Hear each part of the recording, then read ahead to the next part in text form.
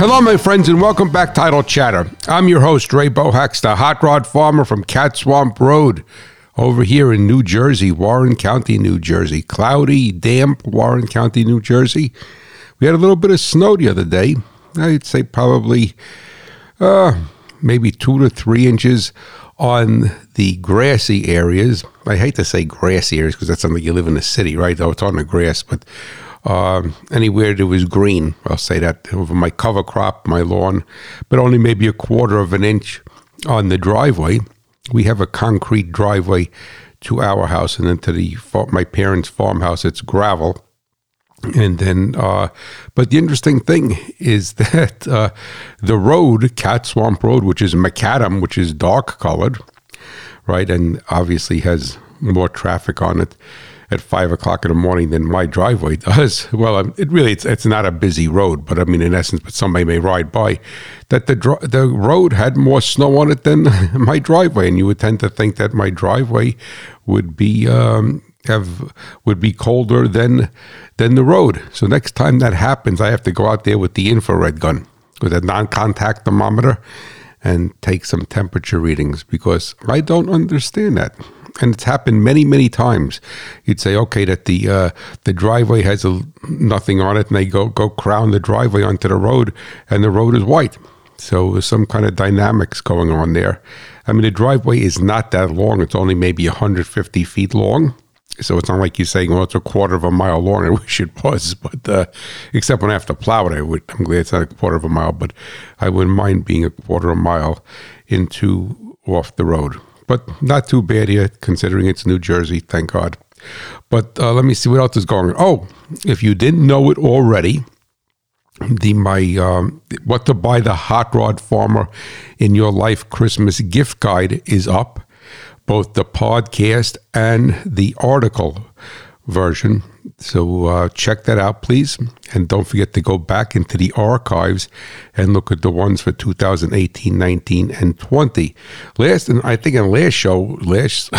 week's show, I kind of messed up, and I said that there was 5 guides, and it's not 5. This is the 4th one, because I only started this journey, and it's been a journey in 2018 in October. So this would be the 4th Christmas and 3rd year of doing the podcast. So that is up there. And on the buyer's guide, obviously there's pictures, there's a description of each tool or piece of equipment. And what I did this year is I took a little bit more from each company's website, because I figured, they know their tool the best. I wasn't going to make it Gone with the Wind, and for me to interject my own thoughts into that, I felt that wasn't going to be right. I did that in the podcast. So, me, I have to interject my own thoughts. But check that out and let me know how you like it. And also, while you are on the website, now I know a lot of people who listen to Idle Chatter don't go to my website. I mean, which is disappointing to me, because that's like having the bacon without the eggs. There's so much information I'm saying it humbly. There's about 100 technical articles. There's the toolbox test, which I didn't make a new one yet. There's my blog, Flags Across the Harvest. There's pictures of people's equipment and cars and tractors up there. And there's other elements of it. And if you listen from one of the podcast sites, then that's great. I really appreciate that. But then also go to the website so you could see the articles. And in this particular instance, you would have to go to the website if you wanted to see the article on the Christmas Buyer's Guide. And as I started to say, and I sidetracked myself, is that I have a picture of each item up there. I have a description, as I said, which I stole from the company's website. And then I have a link to the company's website. So whatever company that is who made that product. So I try to make it the best resource I possibly can. And I know in the past, a number of people have reached out to me and they said they have used it as a guide and bought something either for themselves or the hot rod farmer in their life. And it worked out pretty well for them. So just a suggestion, just a thought. But I think I did mess up in that show also. I was still suffering from some vertigo, but I think I said, what to buy the hot rod farmer for Christmas, which I said to myself, oh my God, after I heard it, after Susan posted it and I listened to it, I said, did I really say that? It looks like I'm implying that you buy me something. I didn't mean that whatsoever. I meant to buy the hot rod farmer in your life, not to buy me. So if you'd gotten that wrong impression, please forgive me.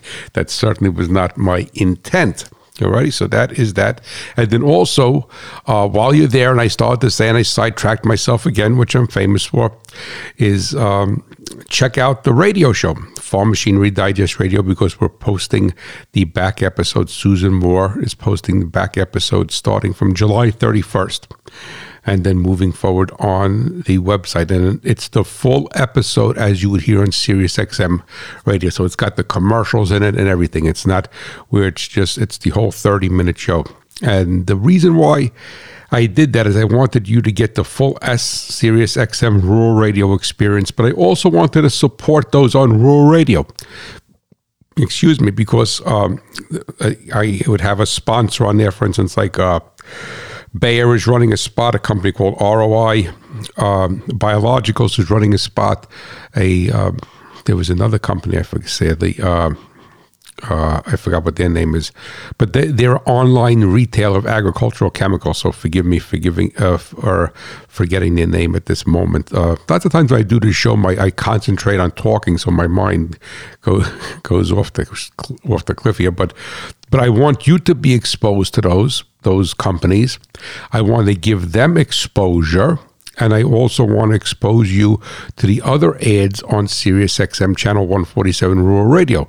So in case you have Sirius XM, either an app or it's in one of your vehicles, your farm equipment, you can say, hey, I want to listen to that show. I want to listen, I want to listen to Molly B, the polka party. So what would have you? So I just think it's a better experience instead of just having me. So it doesn't sound like a podcast. It sounds like a radio show. But check it out. It's 24 minutes long and 6 minutes worth of commercials. So, but they call them breaks. You don't call them commercials, right? So that is that. And what I'm going to do today is going to be a little bit different, but I need to give you a little bit of a segue into it. And I think on last week's show or the week before, I did a episode of Idle Chatter with letters. I think it was 2 weeks back. But anyway, and then Mr. Gary Harrier from Michigan, he had written a note to me about his John Deere 318 lawn tractor, which was hard starting on the initial start. So that's what and that was one of the letters that I answered in that show. That show, if you go back into the archives, was 3 letters. It was, I believe, was Mr. Harrier with the John Deere 318, a gentleman with a new Ford Expedition EcoBoost engine that had experience of swinging fuel economy, and I think that there was someone with a Gleaner combine that was asking me about a harmonic balance. So I may be wrong, but anyway, but definitely Mr. Harrier was there. So now I used that show as a extended response to these 3 people, and I like to do that once in a while. I like to do it all the time, but once in a while, because oftentimes you can't give somebody a real in-detail explanation. And the purpose of this show and my website and the radio show on SXM is to have a transfer of knowledge. And I say this all the time, it's a transfer of knowledge. It's for education, it's to transfer knowledge. And transfer knowledge not only from me to you, which sounds pompous, but I don't mean it that way, but to transfer knowledge from my audience to me.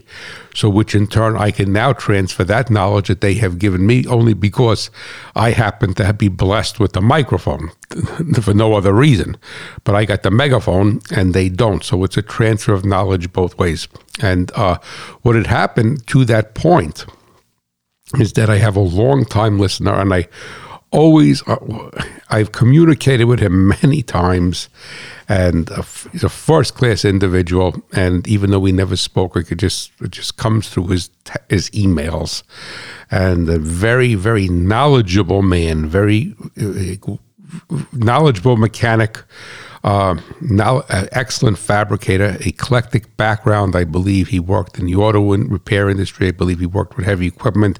I believe he worked in the collision repair industry. So just comes to the table with a wealth of knowledge. And though we've never physically spoken on the phone, so I have to ask him one time to phonetically pronounce his last name. But his first name is Bruce, and hopefully I am not going to kill it again as I do. And I pronounce it Jakubauskas.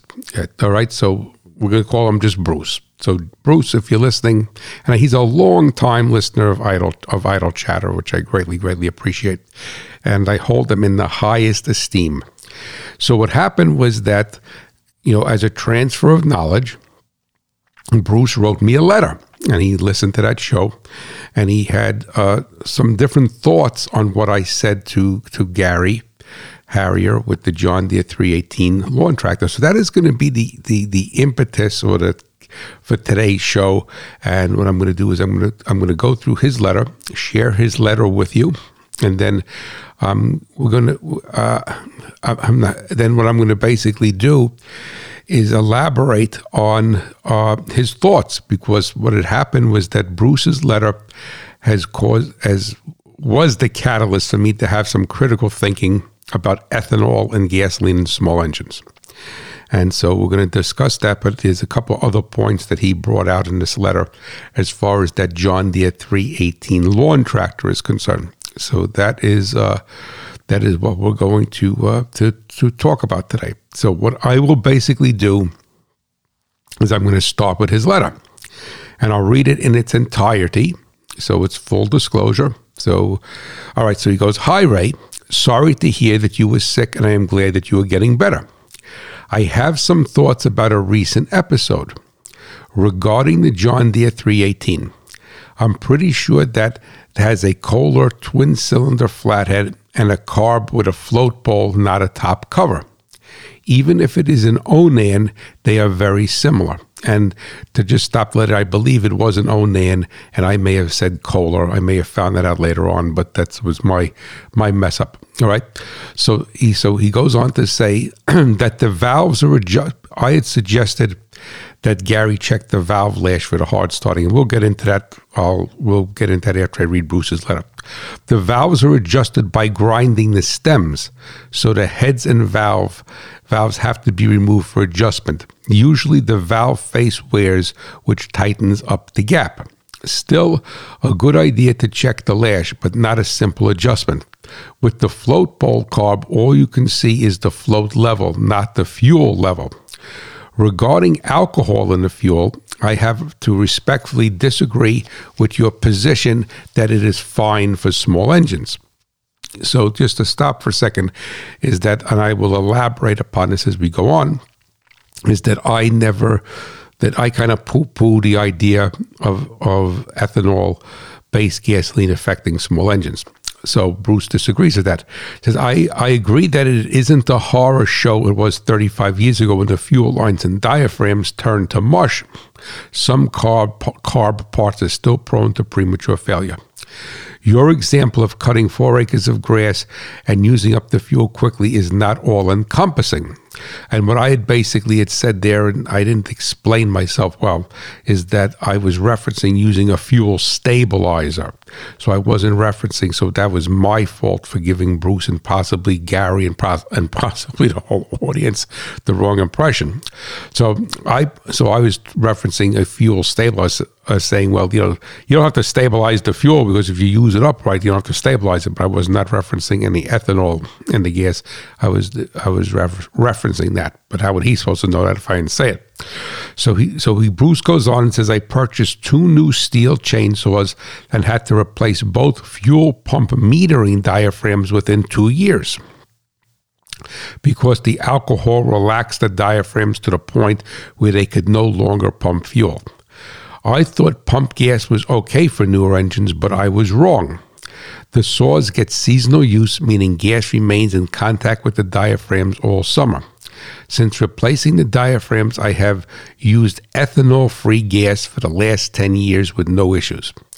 I, too, will not pay $20 per gallon for ethanol-free gas from the mower shop. I found a small local airport where I buy ethanol-free gas, not aviation gas, for just under double the pump gas price. I am willing to pay the extra because all of my small engines run trouble-free.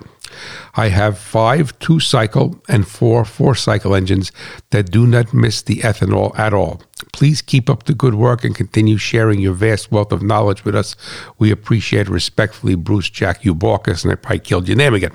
All right, so that was Bruce's letter to me. And Bruce's letter, as I said, was the catalyst, was the impetus for me to rethink my feelings on ethanol, enhanced gas, and small engines. But I want to back up here for a minute.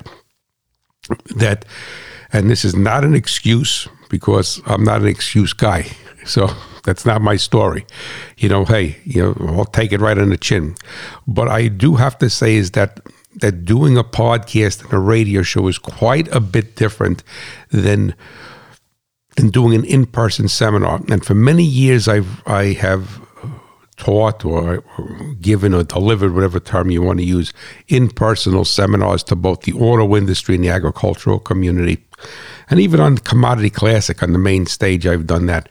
And what's great about it, an in-person seminar or talk or workshop, whatever you want to call it, and for many years, for 13 years, I taught for Accel Digital Fuel Injection, their dealer network.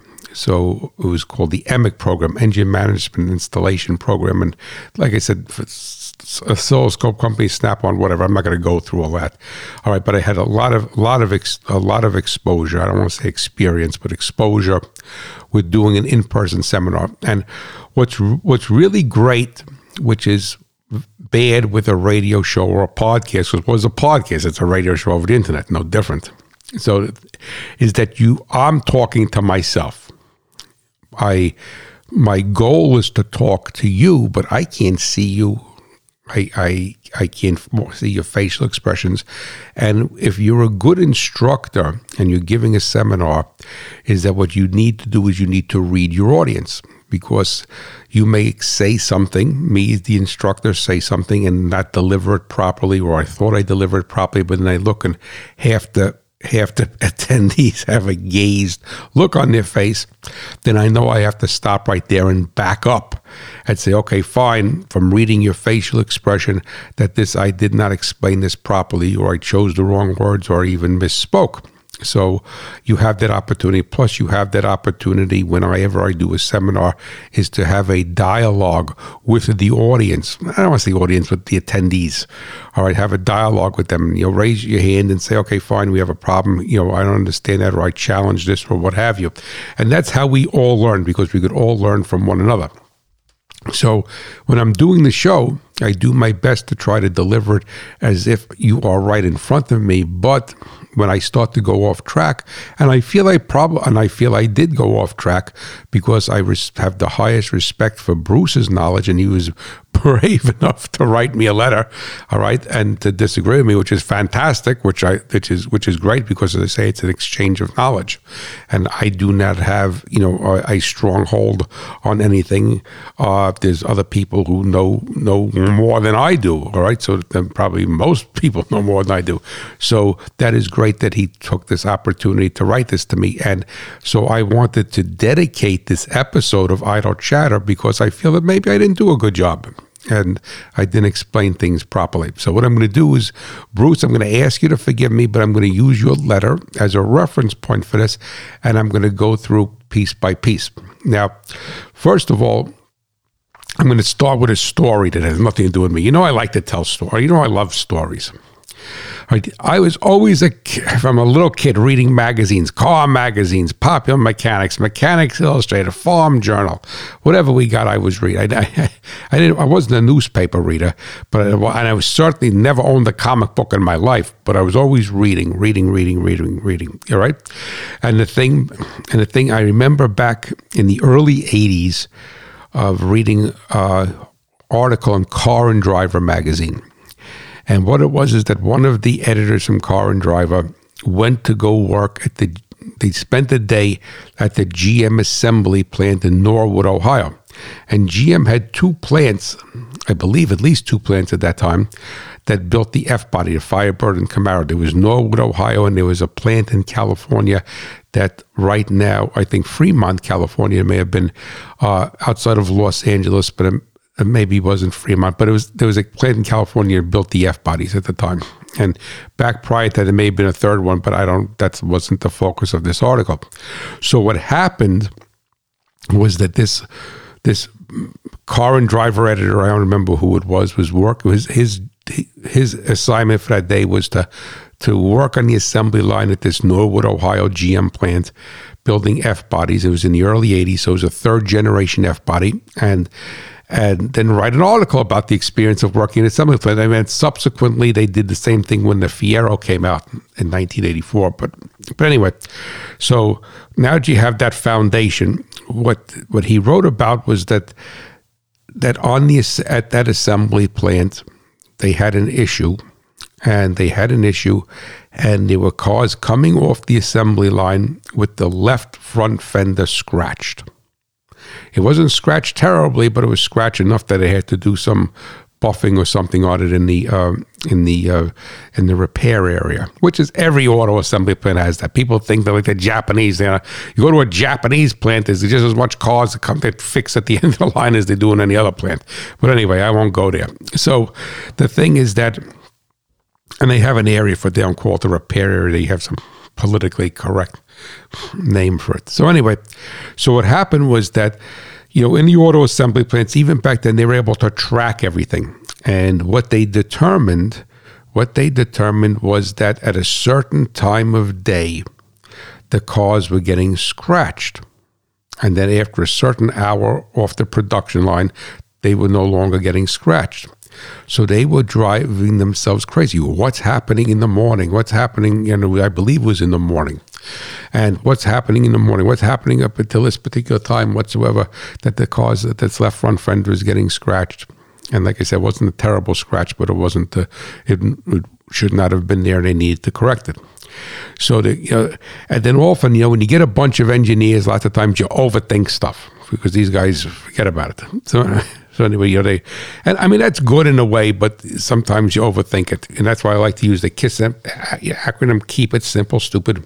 So what happened was that they eventually found out, and this was part of the article, this wasn't he was giving it as an example of what goes on in an assembly plant, is that they found out that one of the line workers in the morning came in, and because the plant was chilly, he was wearing a denim jacket with buttons on it, metal buttons. And then at a certain time, let's say, I don't remember, I would say 11 o'clock in the morning, 10 o'clock in the morning, whatever. All right, it got warmer in the plant and he would take the jacket off. So what happened was that whatever task he was doing in the auto plant is that when he was wearing the jacket, he was bending over the fender, and not every car was getting scratched, but they were getting some cars. And unbeknownst to him, he was bit that he didn't realize his button was scratching it. So that's what the issue was there. So they applied critical thinking. And then what's happening now is that I want to apply critical thinking to this small engine ethanol debate. And as another aside to this, I, for many, many years, and I still do for Hemmings Muscle Machines, but for many years I had columns in magazines, Q&A columns, so people would write a letter to me, GM, High Performance, Pontiac, Vet Magazine, Hemmings Muscle Machines, something else, some other magazines, whatever. So it was a tech Q&A column. And for many years, and still today in Hemmings Muscle Machines, I do a column called Ask Ray, is that, you'd get these people write to me, and I'm saying this respectfully, please. I never, ever mean to disrespect anyone. But I used to get these people in the hot rod magazine, in the car enthusiast magazines. And these people I'm sure they were wonderful people, but they were not mechanically inclined. They liked the car, whether it was a 69 GTO or a 72 Roadrunner or a Vet or whatever it was. And they really knew nothing about it. And there was a whole era of, and it still goes on today, but to a much lesser extent. Maybe they're afraid to write to me, but there's a whole era that did nothing but blame ethanol-based gasoline, E10, all right, for every malady that car had under the sun. So, and then also, so ethanol became a whipping boy within the industry. Ethanol enhanced gasoline, E10 became a whipping boy, and anything under the sun, people claim their cars burned up. Everything under the sun. The power window didn't work was because you had, that lousy, crappy, new modern gas and everything. And, I found that I don't want to say I took offense to that, but I wear many hats. And as a farmer, I support ethanol-based fuel, but I did shows on. I tell you the negative about it and the positive, but I support ethanol-based fuel as as a person who wants to honor God's creation. I think ethanol-based fuel is good. All right, no, I support it.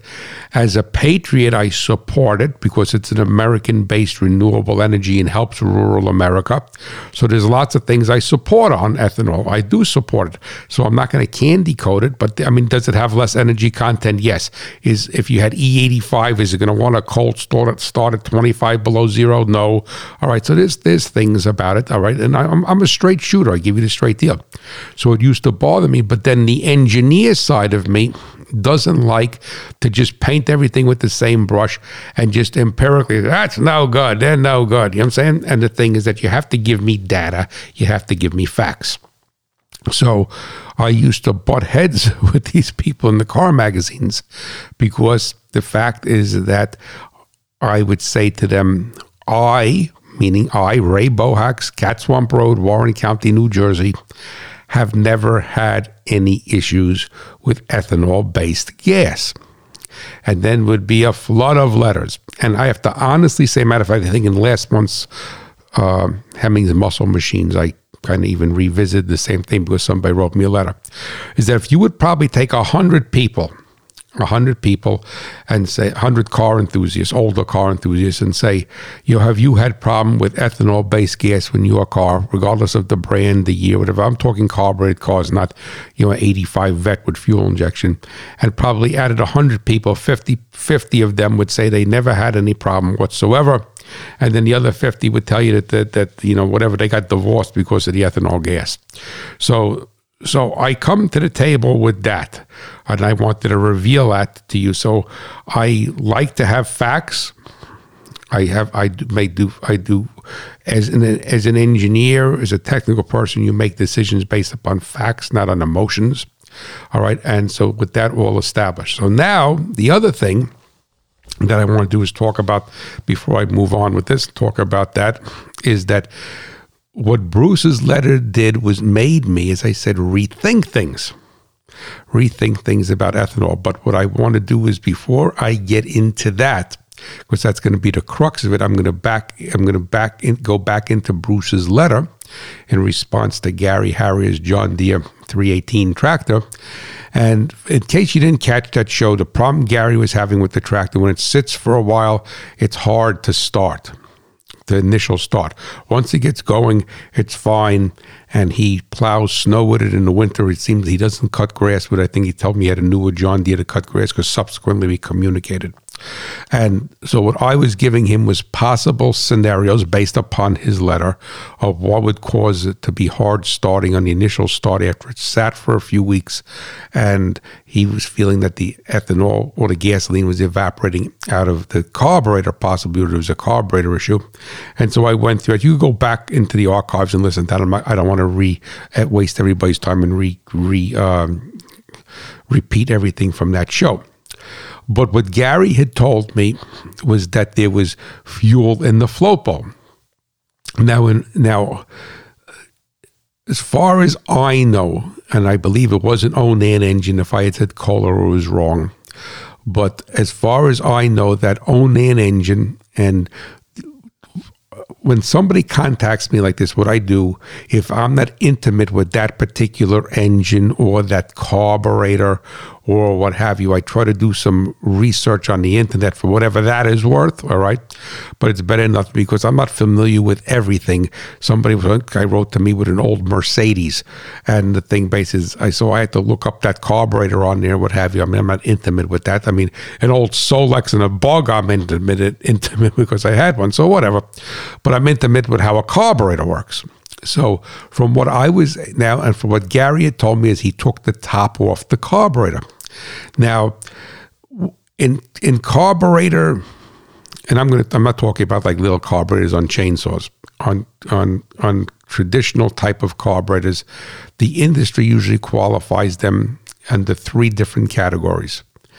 There is either a multi-piece carburetor, a two-piece carburetor, or what they call a modular carburetor. So when Gary told me that he took the top off the carburetor, and in carburetor language, the top would be considered the air horn, all right? So if he took the top off the carburetor, that he said that there was gas in the float bowl. So I had told him, well, that's fine, but you really need to check the float level, because, and not the float, the gas level is the float, or did any of it evaporate out? Because if it evaporated out, then it would be harder for it to pull over into the main metering circuit. So I just want to address that. Now I'll give you an example of different types of carburetors. So a modular carburetor is basically, in essence, for the most part, what the Holley 4 barrels used to be like, in Holley 1 barrel, which was like a Holley 1920 and an old Slant 6 Chrysler, and they used those on some combines. There used to be a neighbor that had a case, combine 73 case with a Slant 6 in it. But anyway, so what a modular carburetor is that you have your main casting, which is usually your carburetor throat, and the main body, they call it, and then the metering block. And so there would be a metering block, and there would be a side float bowl. So the float bowl will attach to the metering block and attach to the main body. So, and they called it modular because what they would be able to do is that they could keep the main casting, and they could change the metering block, and the metering block, which has the emulsion tubes, the air bleeds in it, or all those things that make it a carburetor, they could change the calibration easily. So those were a side hung float bowl. So in a float bowl like that, all right, you would obviously not be able to take the float bowl off and see the gasoline level. But from what my understanding and from how Gary explained it to me is that this Onan engine did not have that type of carburetor. And I did some research on that before I answered this question. Like I said, I went on the internet for whatever it's worth. I didn't have a model number, a carburetor number or an engine number. But to me, the carburetor and the way Gary described it, taking well, he called it the top. The actual proper name would be the air horn off, is that it was what they would call a two-piece or multi-piece carburetor. So, and like I said, basically in essence, it wasn't the modular carburetor. So if you took the air horn off, that the float bowl it was a two-piece carburetor. The float bowl was integral into the main body, and that carburetor that they showed the exploded view, that the float was hinged, had its fulcrum point in the float bowl. All right, not in the air horn, because there are some carburetors that have the float suspended from the air horn, and then if you have that, you need to do a float drop and a float height adjustment. But if it's in the float bowl itself, and the bowl was integral to the main body, and the picture I saw, the exploded view, that carburetor had a horseshoe style float, so it had two pontoons to it, which it kind of mimicked a lot like a early 1960s Carter carburetor. So when I saw that float bowl design, all right, Carter carburetor, they had that very, very popular in the 60s. So anyway, so the thing was that you can take the air horn off that carburetor, and you would be able to see the level of the fuel in it. All right, so on that type of carburetor, so that's a two-piece or multi-piece carburetor. And then what would happen is there's what they call a three-piece carburetor. So you have your air horn, they would call it the main body, and they would have the throttle body underneath it. And those three pieces could come apart. So a Rochester Quadrajet is a three-piece carburetor. A Rochester 2G, a lot of Rochester carburetors with three-piece, some Carter carburetors with three-piece. So Motorcraft carburetors are three-piece. So a three-piece carburetor means there's an air horn, there's a main body, and the throttle body. People think of the term throttle body with fuel injection. It was a throttle body before there was fuel injection. They call it throttle body, fuel injection, and it came to be the throttle body where the throttle plates are. So that is what they call a three-piece carburetor. All right, usually a two-piece carburetor. Multi-piece means that the float ball is integral into the main body, and the air horn is the only thing that's not integral. And then you have a modular carburetor.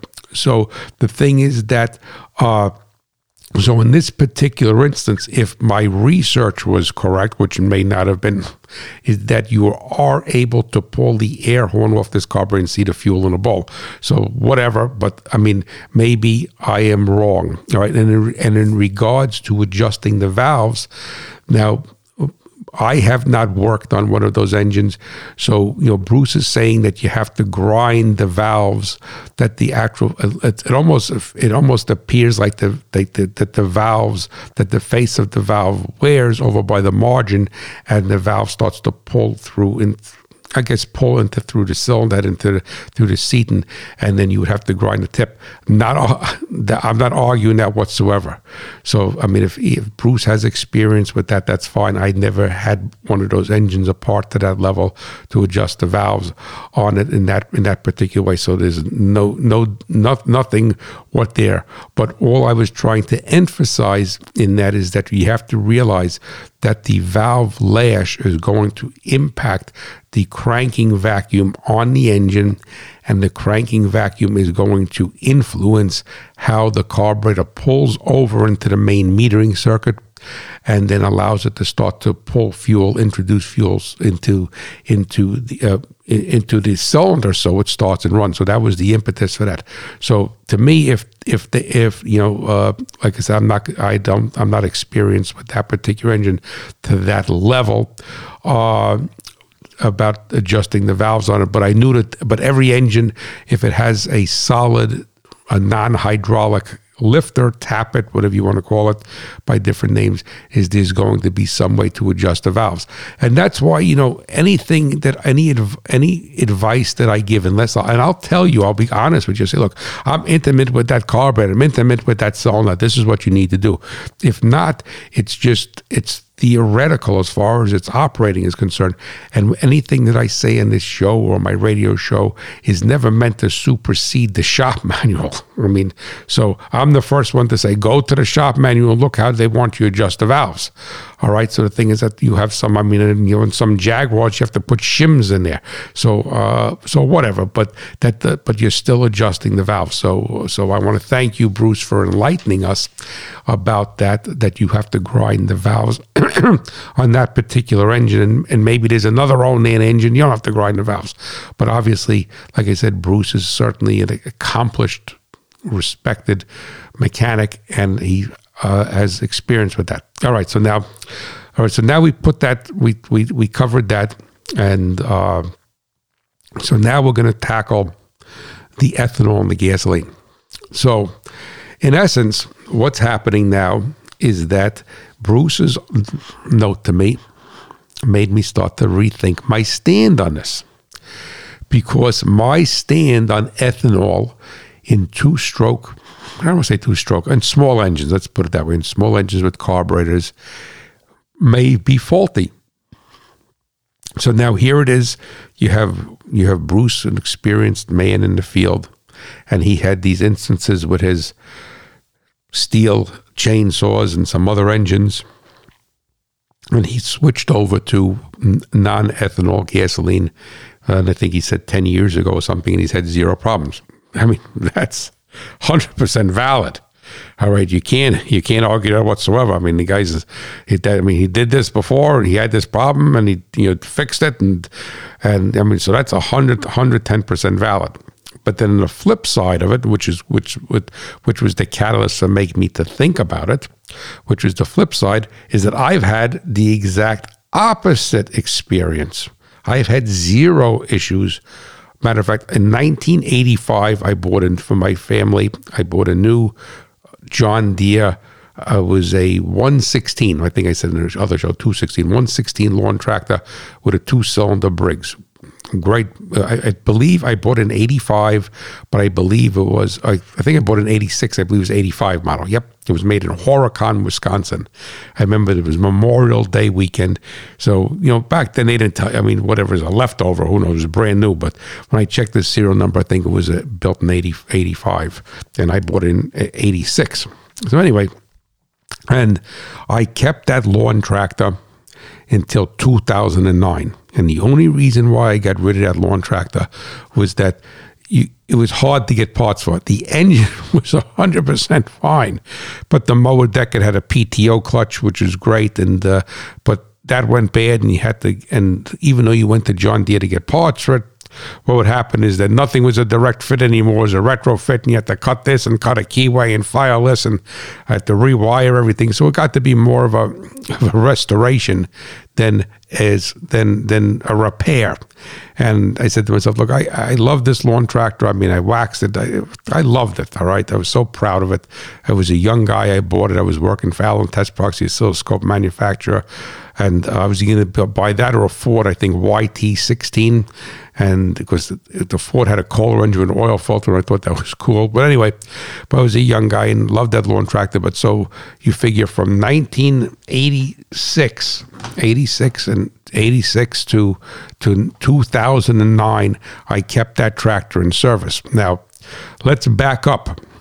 In 1986, we didn't have ethanol in the gasoline here, but probably for the past 20 years, or 21 years, we've had nothing but E10 in New Jersey.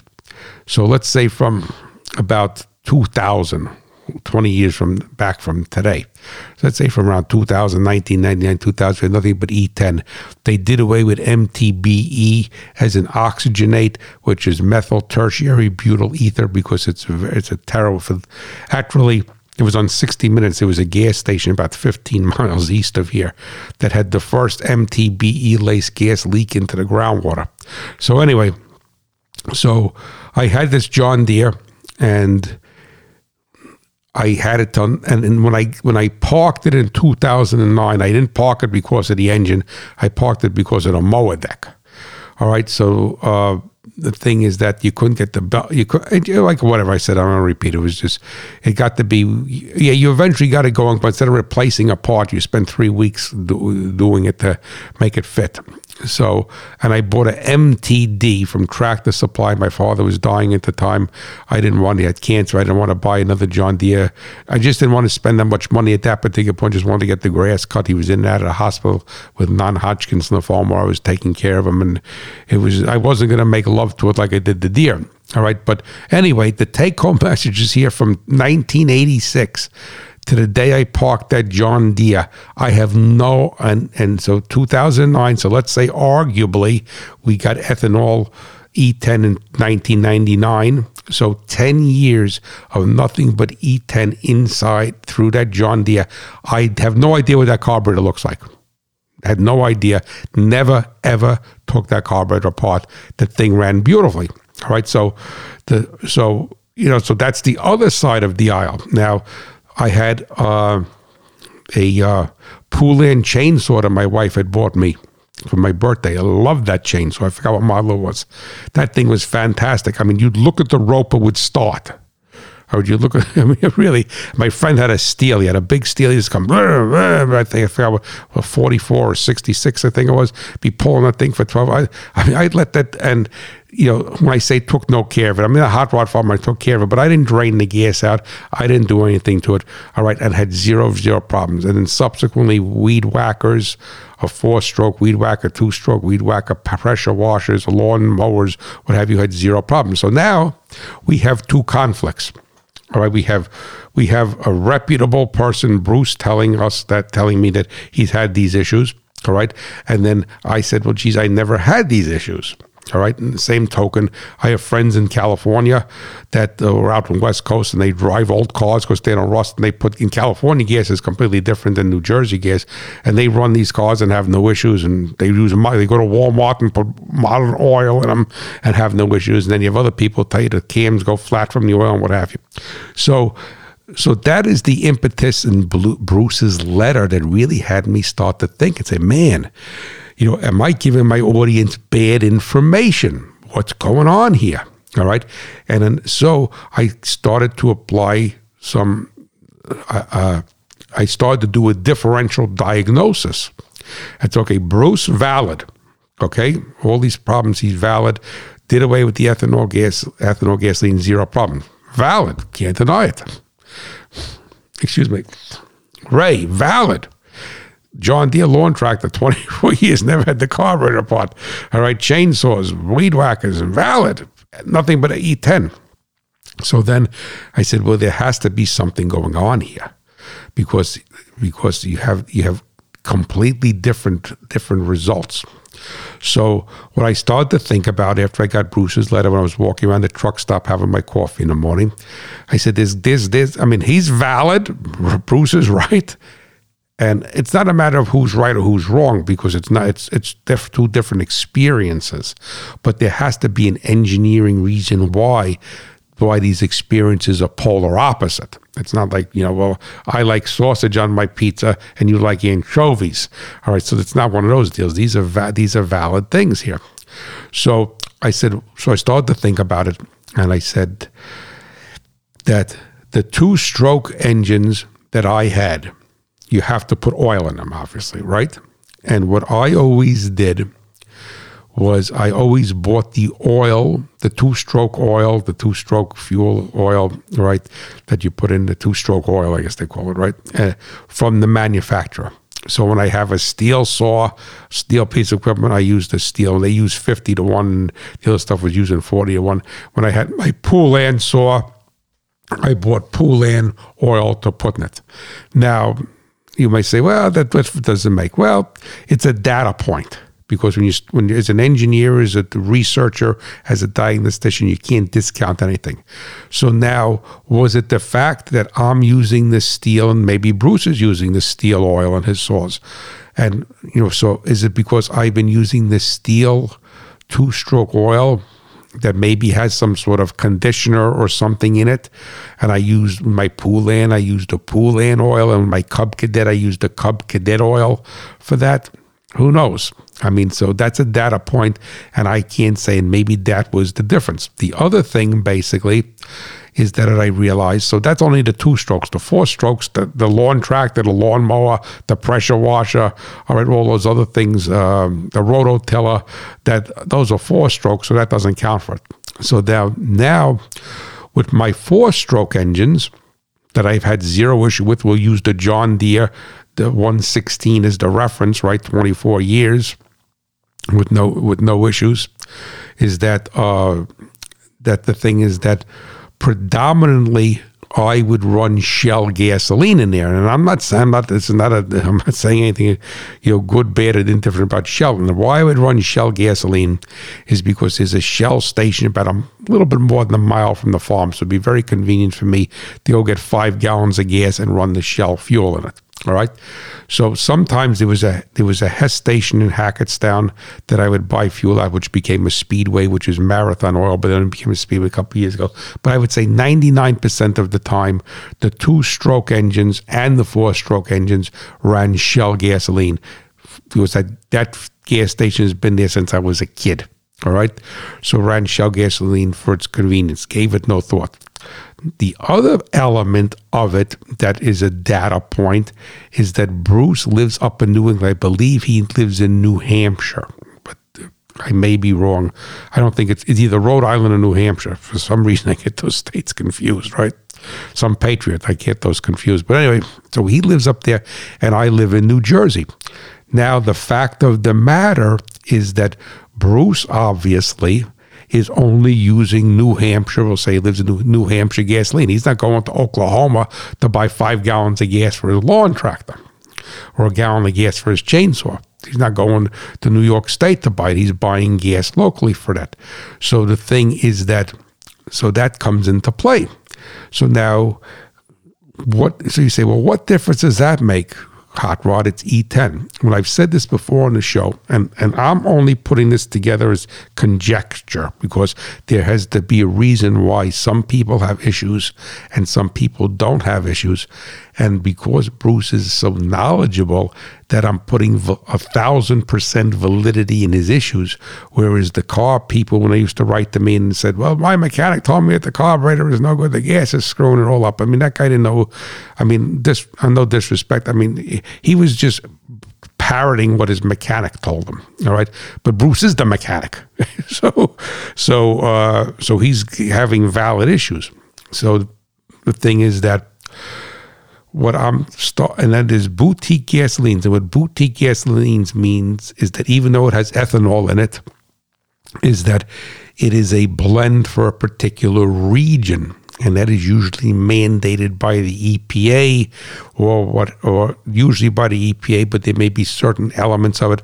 I remember years ago as a kid, we were going out west, and I haven't been that way for a long time on I-80, but in I-80 in Wyoming, Sinclair used to have a refinery, and it used to say Rocky Mountain Blend Gasoline blended for the Rocky Mountains. And you say, wow, this special gasoline for the Rocky Mountains. So now that I walked you all around this, is that, and what I am coming to some loose conclusion is that I'm trying to establish, and let me add another data point to this, is that for the most part, the people here in New Jersey, you'll have some people who complain about ethanol-based gasoline in their small engines, but historically that is a person that does not have any engine knowledge, mechanical knowledge, whatever. They live in town, they have a lawnmower, they cut their own grass, but the guy knows nothing about it. He wouldn't know a connecting rod from a accelerator pump whatsoever, and then he usually doesn't take care of the equipment, and then he brings it to a mower shop, and they tell him he needs this and this and that, and they sell him $20 a gallon canned gasoline, and it's all fine. So I'm taking those people respectfully out of the equation. But looking back at what I'm saying with my car magazines, where I have people, I said, get 100 people have zero problems. 100 people, 50 will have problems, and 50 won't have problems. So there has to be some dynamics going on there. So what I tend to think, and I'm putting this out to everybody in my audience, everyone in my audience throughout the world, educate me. But the only conclusion that I think that I could come up with is that, it's going to be Bruce's experience versus mine, all right? So as far as two different things, his died, mine didn't die, right? Something's going on here. The things that I would tend to think that the composition of the gasoline that is in New England, where Bruce is buying his gas for his small engines, is different than the gasoline that I am getting in New Jersey, because that is the only thing that makes sense. Because when Briggs and Stratton builds the engine, when Steel builds the chainsaw, they'll go, we're sending this thing to New Hampshire. Let's put the diaphragm in there that's going to suck, that's going to fall apart with E10. And hey, we're sending this thing to New Jersey, and they watch The Sopranos and they're afraid that some guy from New Jersey is going to, come after them and have them swimming with the fish because the diaphragm went bad. That's obviously not happening, right? So the thing is that the only common denominator would be, number one, the only thing that I could say, let me back up. The data point is probably the best word for me to say, is that there must be chemically something different in the composition of the gasoline that is impacting those engines more than the composition of the gasoline in New Jersey. Of course, like my friend Al Longenecker, he has a couple old BMW motorcycles from 1981, 82, I think he calls it a dual sport. The thing's got almost 200,000 miles on it. He runs E10 in it. I have friends of mine or acquaintances that are in the logging business. They run their chainsaws on pump gas, and they're all steel chainsaws, zero issues. I have friends that are landscapers. They run everything on. They go to the gas station, fill it up, whether it's 2-stroke or 4-stroke. They run it on pump gas. So the only thing that I could see here is that the gasoline must be different.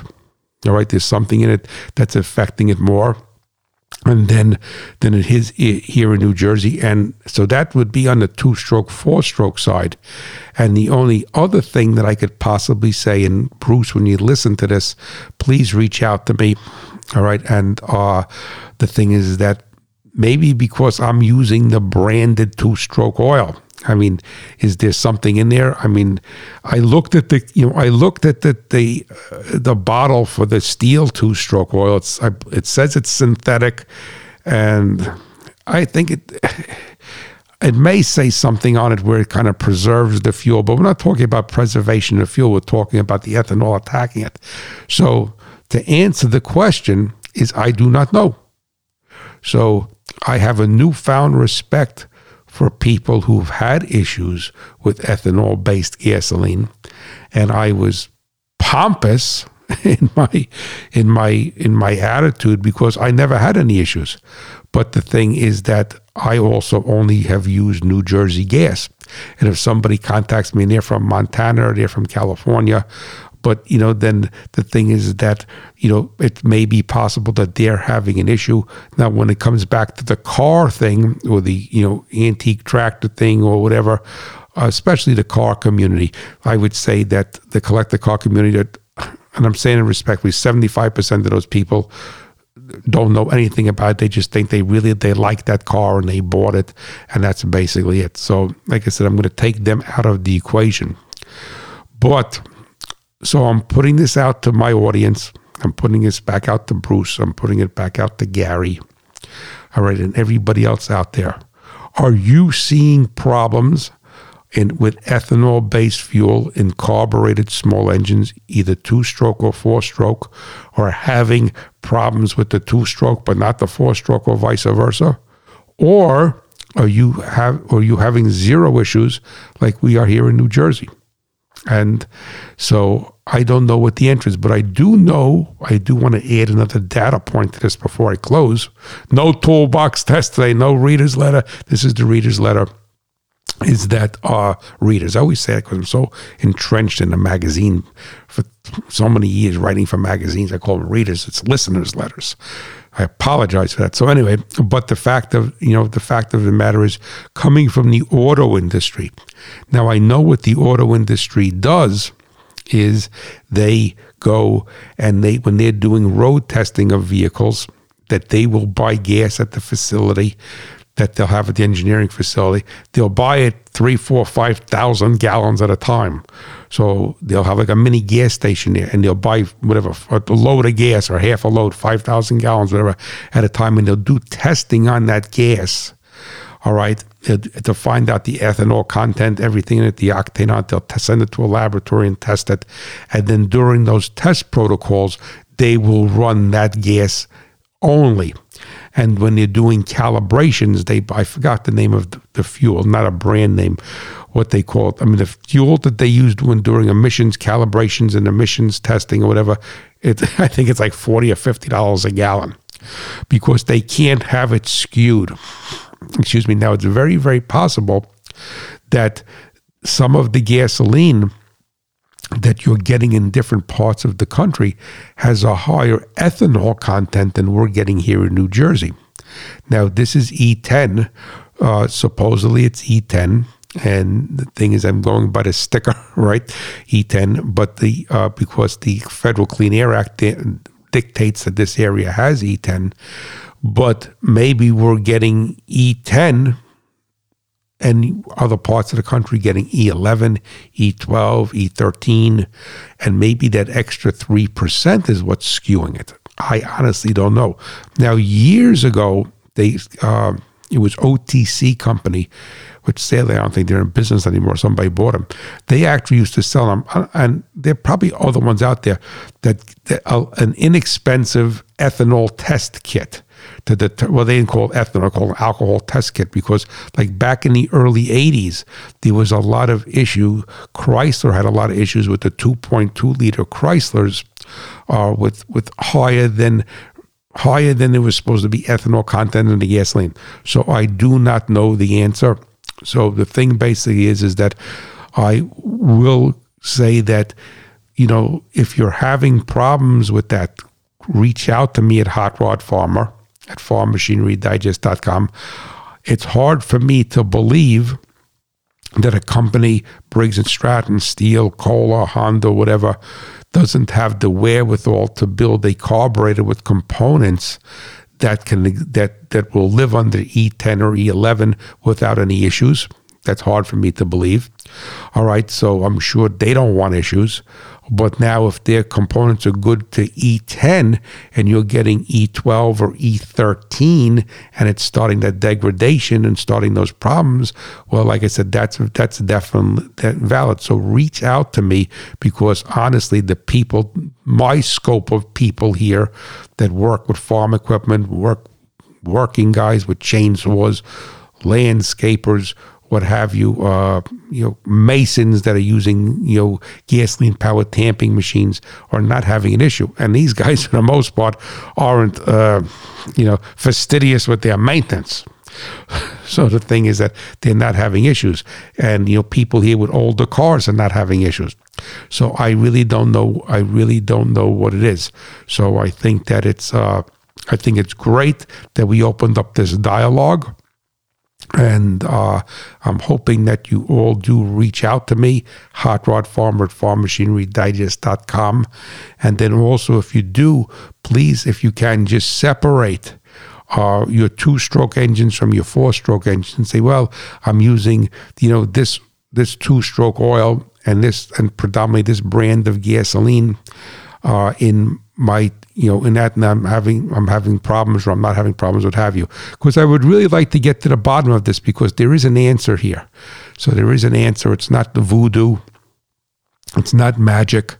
There is an answer. And since it's, one of those things where, as I get ready to close, is that my dad, God rest his soul, we have an apple orchard. Well, sadly, the trees are all dead now. Over the years, my family bought the farm in 1954, and they were there then. All right, so these poor trees are 100 years old, but for many, many years, they gave the greatest of apples. And anyway, so like a lot of farmsteads, is that we'd have poison ivy. My dad, God rest his soul, if the wind blew, I mean, he would get poison ivy terribly. Before I bought that John Deere 116 lawn tractor, I used to cut. It was about 2 acres, maybe an acre and a half. It probably was 2 acres back then. With a push mower. It was an old, I forgot the name of it. I did it I spoke about it in one of my blogs. But anyway, it was I forgot what it was, push mower, 3.5 horsepower Briggs with points and a carburetor. Back then it was 20 years old when I was a kid. All right. Because, if my father bought something new, we kept it till forget about it. And I used to, I wasn't fat like I am now. And I used to cut the grass with my shirt off, and the poison ivy would go on my back. And I never got poison ivy in my life. So the reason why I'm telling you that is that my dad, you would go like this and blow across the leaf, and he'd be running to the house. And by the time he got to the house, he'd have poison ivy. I'd have it all over me. I could practically bathe in it and roll around in it and never get poison ivy. I had a dog, Wendy. Wendy would go into poison ivy. My dad would touch her, pet her, and 10 minutes later, he had poison ivy. Me, I would forget about it. So, that's two human beings. The difference in the body chemistry. It's not the same as gasoline, but obviously there's something going on. So I want to try to get a little bit more definition to this if we possibly can, but I need your help. So as we get ready to close today, I want to thank you for listening. Bruce, I want to thank you so much for educating me on that engine about grinding the valves. I want to thank you so much for sharing your wealth of knowledge and your experience with the ethanol-based gas. And I hope and I appreciate the opportunity to all of you for allowing me the opportunity to tell you I got no issues. I mean, even that, just another data point, right? That 2009 MTD had a 18 horsepower, I remember, had a Briggs & Stratton. It wasn't the Intech. Maybe it was that. That thing was fantastic. That engine was beautiful. Then again, the mower deck on that thing was junk. So from 2009 and in 2017, I bought a new John Deere D110 only because the mower deck was junk, was falling apart on the MTD. I love that little MTD, but that Briggs motor ran beautifully. So that was, you figure, that was 8 years with nothing but E10, nothing, no fuel stability. And boom, I'd let that thing sit all winter in the shed. I would go in there, I'd pull a choke out, I'd crank it. I don't think the crankshaft turned 360 degrees, and boom, she'd start right up and run. No fuel stabilizer, nothing whatsoever. My John Deere D110, it's a 2017, so it's 4 years old now. I put it in the shed for the winter, pull a choke out, start, boom, she starts right up. I mean, then never misses a beat. So there's something going on there, and I would tend to think it's the composition of the boutique gasoline that other people are getting, and I would tend to think, but I may be wrong, that it has a higher ethanol content, even though it is supposed to be just E10. There's a higher ethanol content than what I'm getting here in New Jersey, but who knows? So as soon as I find out more, I will let you know. This is going to be an ongoing dialogue. Then again, I want to thank you, Gary, for writing the letter. I want to thank you, Bruce, for educating me. And I ask everybody else to share with, not only with me, with my audience, your experience, but it has to be factual based. Not, oh, this sucks, like that, like I get in the car magazines. I need data. What's happening on your end? And I thank you for that. So listen, let me let you get going. I went kind of long, different type of show today, but know that the Hot Rod Farmer is pulling for you, the American farmer and rancher, and my beloved, beloved America. Thank you so much for listening. I am so grateful for every one of you in the audience. You have a blessed day and be well. Bye-bye.